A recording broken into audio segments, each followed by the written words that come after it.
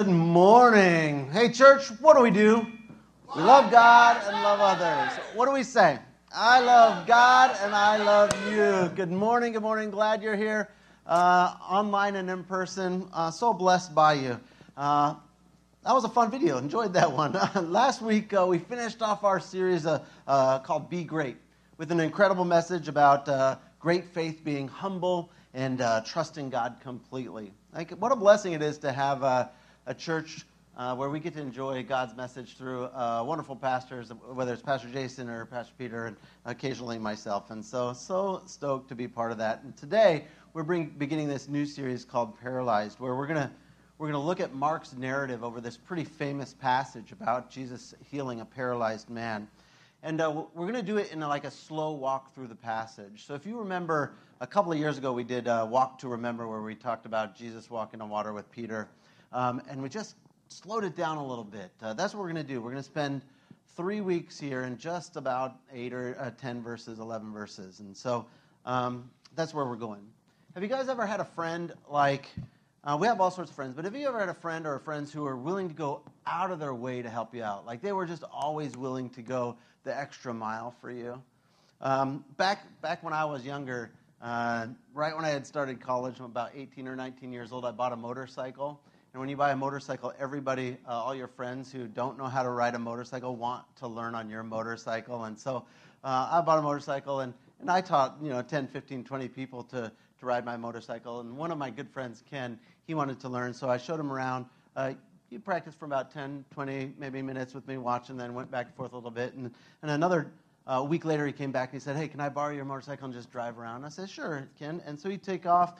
And he was gone 5 minutes and 10 minutes and 20 minutes. Now he's gone 40 minutes. And I was like, uh-oh.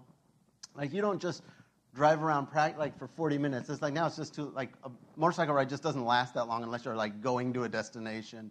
And so I got really worried. And I called my friend Alvin. And Alvin's one of these guys who will always go out of his way for me. And so I just called him up. He lives in La Mirada. I was in Irvine. And I was like, Alvin, our friend Ken, he took my motorcycle and he hasn't returned. What should I do? And he's like, hold up. And I think I hung up the phone, and within 15 minutes, he broke all laws to get to Irvine, or laws of physics somehow.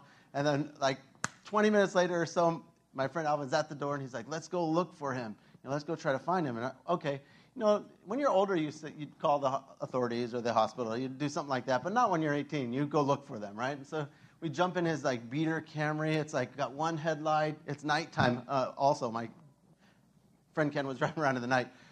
So he's got this one light on his old Camry, and he had gotten in an accident, so it's the tail is destroyed, and we look ridiculous driving around in Irvine here. And so we're wandering around trying to drive around, look for him. We can't see him, and we go by my church parking lot. My church was in Irvine at the time, and we see some police officers there, and we'll go ask them to see if there's been a report or anything. So we pull up. We got this one headlighted car. Pull up, stop, jump out, run towards the police car. And it turns out this is probably not a good idea. It wasn't thinking in my brain that would be bad, or somehow we looked a little suspicious.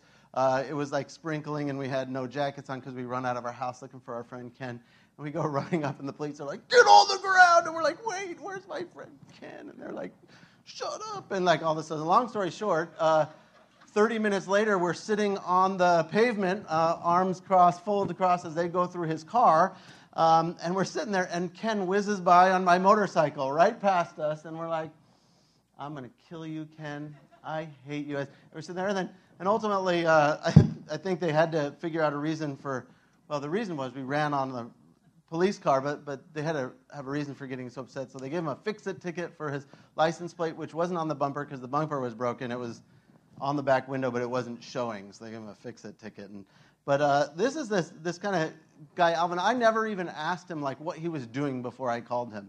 Then I called him to this situation where we got, had to sit out with the police and have a conversation for a while with them, an hour long. And he didn't ask any questions. He just came right down. I don't know what he was doing before that. I don't know if I interrupted something. And he never said, never complained. And he's that kind of friend. Today we're going to look at some friends that are kind of like that. Some friends in the Bible that just were willing to do anything for their friend. It comes from Mark chapter 2. So if you're following along in your Bible or in your Bible app, that's awesome. And if not, we'll have them up here on the screen. So Mark chapter 2. it starts this. A few days later. Well, a few days later than what? So we're jumping in here. So every passage has a context. So a few days later, earlier in chapter 1, it was talking about Jesus finishing this healing ministry where he was going around this area in Galilee, and he was healing people, he was preaching in the synagogues, and he was casting out demons. And so he had been doing that. In fact, Mark 1:28 says that after this dramatic demon possession where Jesus kicks out the demon, it says in Mark 1:28 that his fame immediately started to spread around the area of Galilee. And so at this point in Jesus' ministry, he's now attracting, and he's preaching, and he's casting out demons, and that's all going on. And so that was what had been a few days earlier. So a few days later, the Bible says, when Jesus entered again into Capernaum. And so again, meaning, of course, he's coming back there. So he's coming back to this place, Capernaum. Capernaum is a city that Jesus returns to often. If you want to think about, we don't remember a lot of cities in the Bible, but this is one in the New Testament you should probably take note of. Capernaum is like his home base. It's like his home base on the Sea of Galilee, and his ministry into the Sea of Galilee. And so basically, Jesus goes lake hopping. So he starts at Capernaum, he goes across the lake, he ministers to a city right there, and then he goes inland a bit, comes back, Capernaum, back, forth. Someone on online made a graphic of that. There's a quick graphic, and so that's what it kind of looks like. You see it all centers around crossing this lake, then going inland, coming back to the lake, then going inland different places. And they return over and over to this city of Capernaum. And so here's Jesus coming back to his home base area. And here's what it says. The people heard that he had come home. And it's always really interesting that people can hear stuff like they don't have cell phones, they don't have TV, they don't have anything like that. And yet, still somehow word spreads. Isn't that weird? That's true. Something happens in your life and all of a sudden some random person knows about it and you're like, how could you possibly know that thing about me? I only told 2 people, and within 3 days, everyone in Southern California knows whatever your business was, right, somehow. And it's just a miraculous thing that people can do somehow. The word spreads fast, right? And so word had spread and that he had come home. And we're talking about home. Jesus is from Nazareth. Nazareth is inland a bit. It's not right on the sea. And so when we're talking about home, we're talking about his home base. This is probably Simon, Peter, and Andrew, their brothers, their first 2 disciples. It's probably their actual house. We saw in chapter 1 that Jesus was hanging out with them in their home where he healed Peter's mother-in-law. And these guys have a fishing business that's right on the edge of the Sea of Galilee. And so they keep coming back to this is the house that's probably there. And so word spreads fast that he's back home. And so people are like, he's there. We got to go down there. And they start showing up in droves. Here the Bible says they gathered in such large numbers that there's no room left, not even outside of the door. And so Jesus is getting a little bit of fame here. Now, one interesting thing about Jewish custom or culture at this time is in Jewish culture, it wasn't weird for people to just gather around a house. I know it would seem really crazy. Can you imagine you're in your house and people started gathering around outside? It's going to be terrifying. It's like a zombie movie or something, right? People don't gather around houses. Some people you invite and they come into your house, right? But your neighbors don't start showing up and looking in your windows to see who's in there. That would seem really weird. But that is actually how it works there. Because remember, they don't have any entertainment. There's no movie to go to. There's no Netflix to watch. They're literally neighbor watching. That's like you get home from work, what should we do? Oh, what are they doing?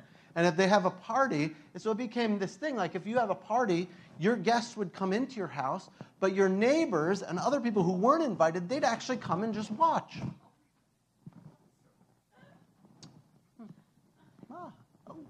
They got cake, man, they made a lot of wine for this party. Man, I wish I was invited. It would literally be like that. And so we see this several times in the New Testament. Why are there people standing around watching? Because that was the thing. And you say, that is so weird, right? That if you had a party, you invited guests, they were allowed inside, but all the uninvited, they were actually allowed outside. And nobody was tripping about that. They weren't thought that was weird or whatever. And you're like, that is so weird. And I was thinking about it, but not really. This is really just Instagram and Facebook in the ancient world without technology, right? Isn't that exactly what we do on those platforms? We watch other people's lives their parties and their shenanigans that are going on. That's exactly what we're doing. We're just doing it digitally and creeping, and so they can't even see us. At least these people, you could see like who's like watching you, right? But this was a thing, so it's not weird. It's weird for us, but it wasn't for them. And there were so many people. Some were invited in the house. All those people, it's packed in, no room. And then the others are just outside, and it's packed. And so that's where we are here. And what was Jesus doing as all these people gathered around? The Bible says that he was preaching the word to them. Jesus was preaching. He was telling them the good news that God had sent him to save the world from sin. He was saying stuff like, I'm the way, the truth, and the life. No one goes to the Father except through me. He says, I am the good shepherd, this kind of stuff. I am the light. I'm the bread of life. I'm living water. He was giving these kind of teaching. He was teaching this word. The Messiah that they had been hoping for all the way back since the time of Abraham, he's saying that Messiah is here and I am him.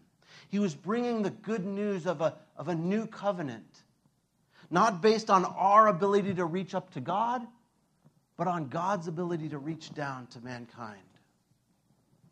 So already here in Mark, in chapter 1, he's emphasized Jesus' preaching and teaching ministry multiple times. In fact, just in this first chapter 1 and the first few verses of chapter 2, he's already mentioned it 4 times.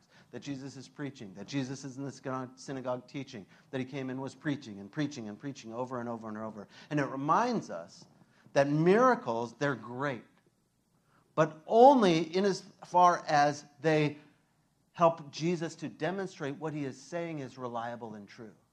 See, the reason he does miracles isn't to become famous, and he does care about people, but it's not primarily so that they'll live forever. He doesn't heal them and they stay healed. They eventually die. The reason he does miracles is to prove he is who he says he is, and he can do what he says he can do. Miracles are the visible proof of his invisible proclamations. When he says, I'm from God, well, how can you prove that? You can prove it by doing miracles. And so we're going to see a little bit about that a little bit more next week. So coming on our passage. So there's these men, they came here. And they brought him, or they were bringing him, a paralyzed man, and he was carried by 4 of these friends.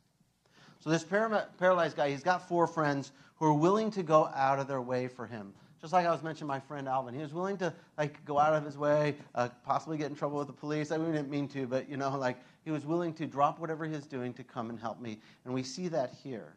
This paralyzed guy, he couldn't go meet Jesus himself. Even if he wanted to, he's like, oh man, I heard there's a preacher around that can heal people. Too bad I can't get there because I'm paralyzed. He needed help. And his friends came to help him. So let's take our first real pause in our passage here. How do you and I, how do we respond when we have a friend or a loved one in need? Are we a friend like these? Are we willing to go out of our way to help someone? Because take a step back and think about it. We just breeze over this. 4 guys came and helped a paralyzed friend. But it's not that easy. They had to have heard about Jesus. They had to have thought that Jesus was real, true, and he was actually healing people. Maybe they had to walk over and get some research, because you couldn't Google it. You couldn't watch TV about it. They had to figure out if it was worth to go there, because I don't know if you want to tell your paralyzed friends that someone may heal him. And then go there, and then it's just a bust, or it's a fake or a fraud. And so they had to think about these things. They had to believe that Jesus could actually heal their friend. Otherwise, why would you take him there? If he can't actually help him, I'm not going to carry my friend to this false hope, right? If I don't think it's going to be real, I don't think he could get any healing, I'm not going to do it. It's not worth I care about my friend too much to do that. And then they had to coordinate schedules to be able to pick this person up. And I don't know if you've ever tried to coordinate schedules with people with cell phones, technology, and everything. It's still hard to coordinate schedules. It's hard to just do a meal drop-off, right? It's this whole thing, and we got emails that we respond all, and we have 7,000 people have emailed back to us, and it's hard to organize something like this. Plus, they don't have any of these cell phones and that stuff to help coordinate. They don't have that. And have you ever carried a person? Persons are hard to carry. They're not, even if you can carry the weight, they don't carry well. So you got to rope up this guy's mat, get 4 of your friends to carry it on their shoulder. We don't know how far they went. They didn't throw him in the car. They had to walk him somewhere. What if he's not a neighbor? What if he's 8 miles away? Because this is farming community. Here, your neighbor is 2, 3 houses away, 5 houses. You don't walk much more than that. But farming community, 3 houses away, maybe 4 miles. And they got to carry this dude. And so they got to decide that they care enough about this guy to carry their paralyzed friend all the way to this rando house and hope that he can get healing. Not only have to decide to do it, then you got to actually act upon it. Because you can make the plan and then you're like, you know what, that's just not worth it, forget it. But they do. And they finally get here. They get their friend. And then there's just one sentence, but we just breeze by it. But there was a lot of other stuff behind what was going on. They show up with their friend, hope in their hearts, and they get there, and the place is packed. Right? The Bible says, since they could not get him to Jesus because of the crowd, they couldn't get him to Jesus. They brought him all this way, all this planning. They get over here, they had this hope, and they can't get even near Jesus. They can't catch a sight of him. He's inside. They can't get near enough for him to come help or heal. They can't shout over. There's a lot of people talking. There's a lot of business and noise. It's like they can't actually get there. It's like Fantasmic. You can't show up at Fantasmic 2 minutes before it starts at Disneyland. There is no way you can see the show. You can see the show from the parking lot. It's where you're standing to watch Fantasmic if you try to show up 1 or 2 minutes before. You want to see Fantasmic, you got to go 3 hours before it starts. Sit there, which I don't mind nowadays that I'm older. Sit there. I'll hold the spot. You guys walk around some more. Right? Sit there and wait for this. And so this Fantasmic, it's packed. They can't even get there to get into Jesus. And how discouraging would that have been? So they show up. Here they're going to bring their friend. You're full of energy, and then your plan falls apart. I don't know about you, but once my plan falls apart, I get all frustrated and mad and sad, and I want to quit. But they don't. Their first attempt fails, but they don't give up, they don't give in, and they don't quit. They decide to try something else. Not discouraged by that initial failure, but determined to succeed. This is the kind of friends that we're talking about. So here's what they do. They go upstairs, and they made an opening in the roof above Jesus by digging through it, and then they lowered the mat the man was lying on. So because of the crowded room, they couldn't get in, and so they're going to lower him down from the roof. Now, this doesn't make sense in our context, because that's what would this look like? How would that house look like? But homes of this area, they often had an outside stairway that led to a rooftop. Now, the rooftop would be called the upper room, the room that's above. You might have heard this phrase if you hang out at church at all, upper room, right? Disciples go to the upper room to prepare the Last Supper. When Mary goes into the town and she's pregnant, there's no room in any of the upper rooms.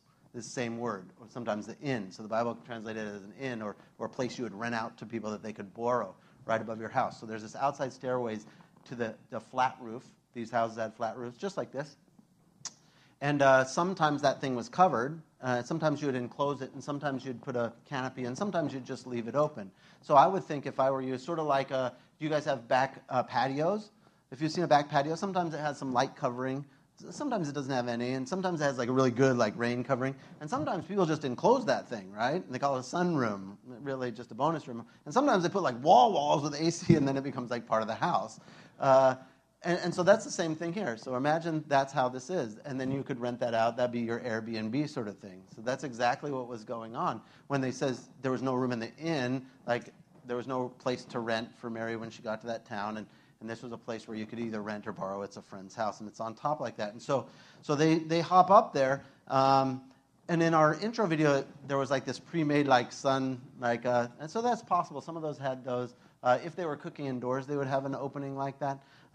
But I think it's a bit misleading, because the word in the passage here means that they literally broke up. They tore up the roof. And you're like, what does that mean? Well, these roofs were made like this. They had some big support beams. Mostly they're made out of brick, like mud brick and stuff on the walls and rock. And then they had support beams across, and they get these cheap wood ones, these really thin wood ones, sort of like a pallet. If you've seen those those thin pallet boards, they're really cheap. And then they would put a cloth over it, and then they would take these tiles that are made of grass and clay, and they would put that on top of that, and they would seal it up with clay so that it would be waterproof inside. And so when we're talking about tearing it up, they have to pull up these tiles, and then they're not probably going to shatter them. They pop up mildly easy after you dig out the grout and pull up, and then tear the cloth, and you got to break up a little bit of that wood, and that's what these guys are doing. And so it's like a I don't know. This is like a misdemeanor at least, right? Like, I don't know. Like breaking and entering, like literally breaking and entering your house.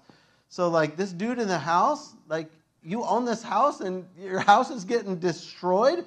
You're like, seriously, what are you doing? Like you are breaking my roof. Like, I don't know about you. I take my house pretty personally. I'll be running up that stairs like, what are you doing? Get off of my roof. Get out of here.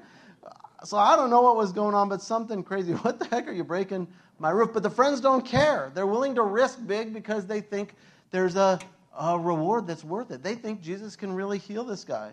Again, they believed their friend would get help. They believed it enough to risk scorn and ridicule and trouble, even a bit of property damage. And they were willing to do it for their friend. Like, I don't know, but I'm not willing to break someone's house for my friend. Like, breaking and entering isn't part of the deal, friend. Like, sorry, I don't know what's... I guess if they needed it, maybe I hope I'm a good enough friend that I would do it, but I don't know. And so then Jesus is watching this, right? Roof starts to tear open, faces look down, like everyone's like you're not teaching at this point, right? Because like stuff is falling down. The guy's like macheting pieces of wood and cloth, and the homeowner's like crying, like, yelling at his wife, "What's going on?" She's like, "Honey, what's going on?" And Jesus looking at this, their heads pop in, and this is what happens. The Bible says, when Jesus saw their faith. When Jesus saw their faith, he's looking at them. He sees their faces pop through this hole. And what does he see? Criminals. He sees their faith. It says their faith. The men who brought the paralyzed man, not the paralyzed man's faith. You're not looking at the paralyzed man. Who's he looking at? He's looking at the friends who brought the paralyzed guy there. He sees their faith. Jesus looked at them, struggling with the ropes tied to the corner, trying to drop this guy down. How ridiculous are you? You just tore up someone's roof. You're ridiculous. And Jesus looks at him and he says, I don't see ridiculous, I don't see criminal, I see faith. Because what did we learn last week? Faith was absolutely believing it was true and being humble enough to do something about it, right? To say, I can't fix it, but maybe God can. And that's what Jesus sees right in these guys. That's exactly what he sees. That they didn't care about themselves. Maybe people are going to think they're weirdos. Maybe whatever. He didn't care. They don't care. They're like, I'm going to do this for my friend, whatever it takes. And I know Jesus can do something about his paralysis. And so that's pretty crazy. These guys demonstrated that kind of faith. And then Jesus notices. And this is our second real pause moment here in this passage. When Jesus looks at us, when he looks at you, going about your day, running this church, leading in your families, speaking to your coworkers, how you're studying at school, how you write your term papers, how you interact with fast food workers, does he see your faith? When he watches you, because Jesus is watching, does he look at you and say, I see your faith? When he watches us, even when nobody else is watching, does he see our faith? When God looks at our attitudes, at our hearts, at our worship, at our generosity, does he see faith? Can Jesus say this phrase about us? And if not, don't we want him to? Like maybe it's time that we start to live out loud in every area of our lives, not just on Sunday. Live out loud the faith that we profess. Maybe we've got to let our faith be a little bit more evident in our interactions with people, in how we approach problems or sicknesses or obstacles or life.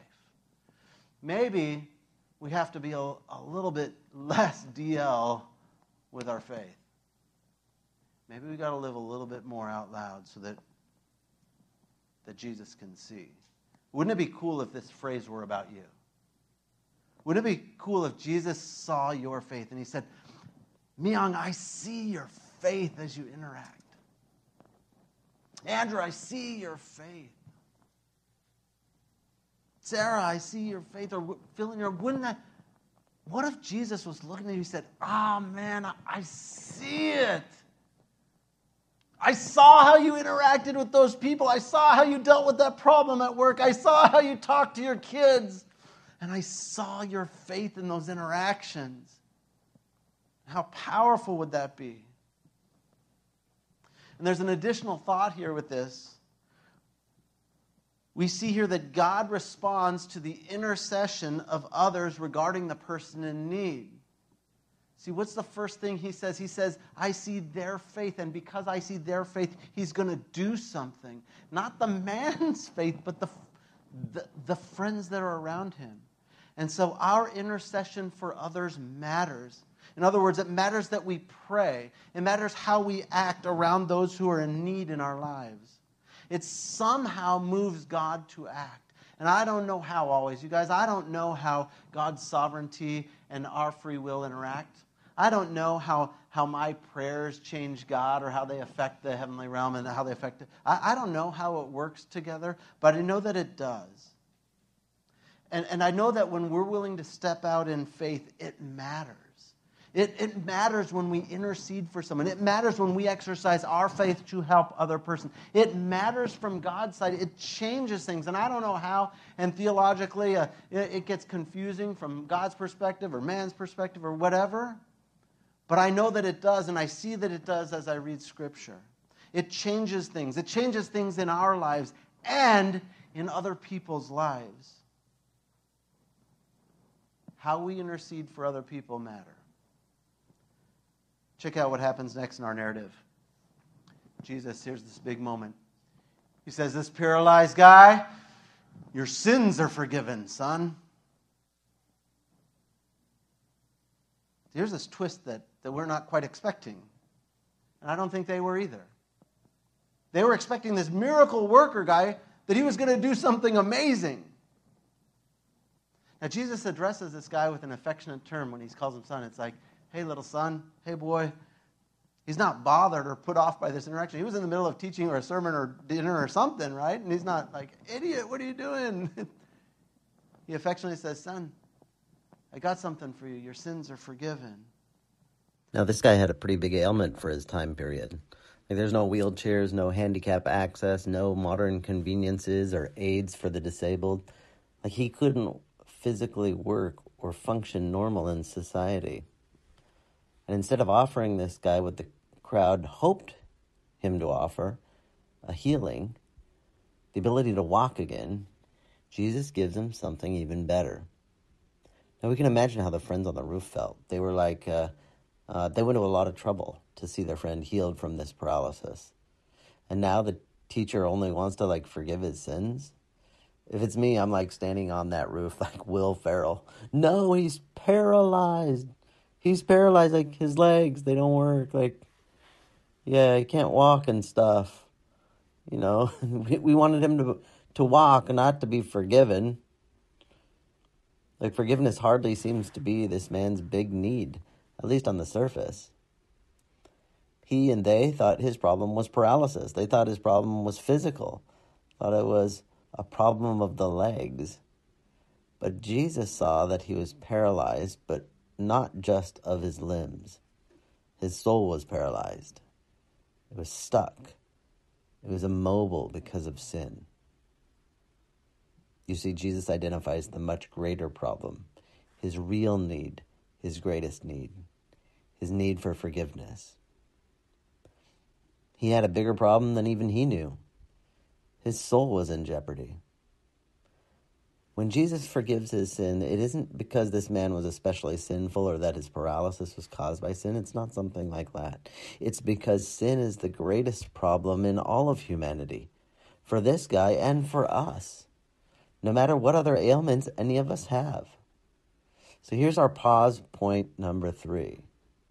We too are paralyzed in the same way as this man.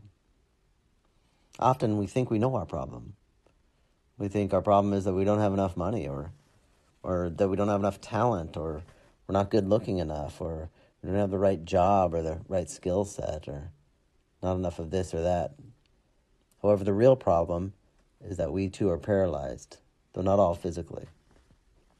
Just as Jesus forgave his sins, he forgives ours. Just as Jesus provides healing for his true problem, so he does for us. What good was it if that man had 2 whole legs and walked right into hell? You see, sin's the real problem, and Jesus got to the root of the problem.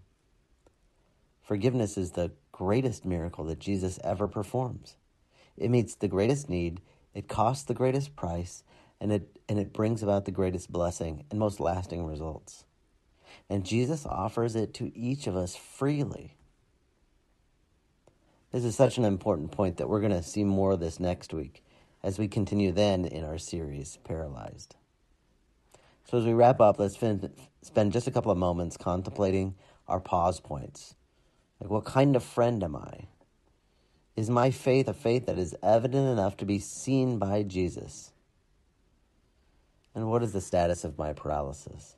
Let's take a moment to reflect, either with eyes open or closed, and then we're going to finish our time together in worship.